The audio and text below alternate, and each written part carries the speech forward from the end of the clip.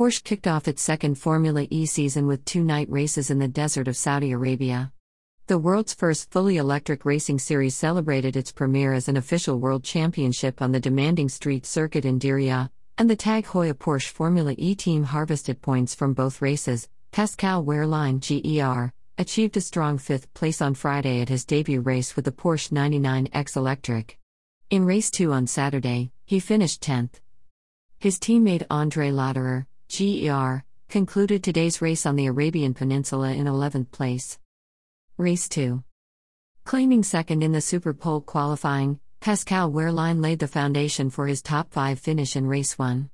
The positive result meant that he took up race 2 on Saturday among the first qualifying group and therefore had less than favorable grip on the track. At the wheel of his Porsche 99X Electric, he headed into the race from P16.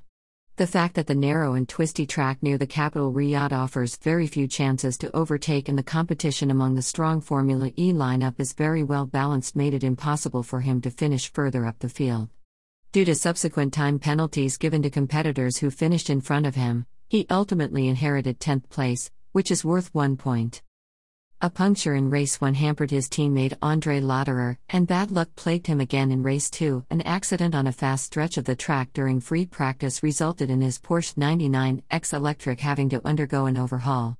It proved impossible to get the car back on its wheels in time for the qualifying, hence he had to start the race over 45 minutes, plus 1 lap, from the pit lane.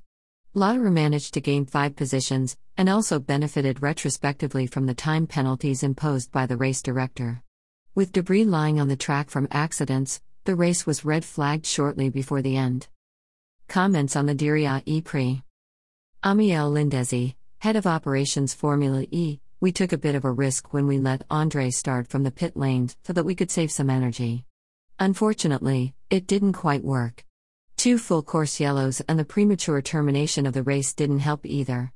Still, there are many positives that we can take from this season opening round, and some important insights that can help us progress. After a fantastic qualifying performance, Pascal started Friday's race from the first grid row, and André Lotterer from the 4th grid row. That was a great team effort. Today didn't go smoothly. The team did an outstanding job, and they rebuilt André's car in time for the race. Such a race is like a puzzle, and for us today some of the pieces didn't quite fit. Still, that doesn't faze us. We know what we can do and we remain confident. Pascal Wehrlein, Porsche Works driver, number 99, all in all, that was a good start to the season for us. Above all, Friday's great qualifying, a top 5 placing in the race and the top 10 result today make me optimistic. Today was more difficult. When you drive among a bunch of cars that were strong in the first race, it's not easy to get ahead. I tried everything and was a little too optimistic at one point. I was handed a drive-through penalty for the maneuver, and a better result wasn't possible. Now we have to see how we can improve for the next race in Rome. I'm confident that we'll return stronger.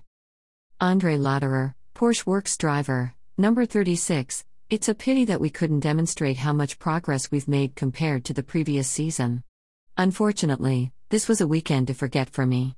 Yesterday a screw in the tire, today an accident during free practice, so that I missed out on qualifying. A huge thank you to my crew for repairing my car in time for the race. Things can only get better in Rome. Coming up. The next race for the Tag Heuer Porsche Formula E team is round 3 of the ABB FIA Formula E World Championship, the Rome E-Prix on 10th of April. Source: Porsche.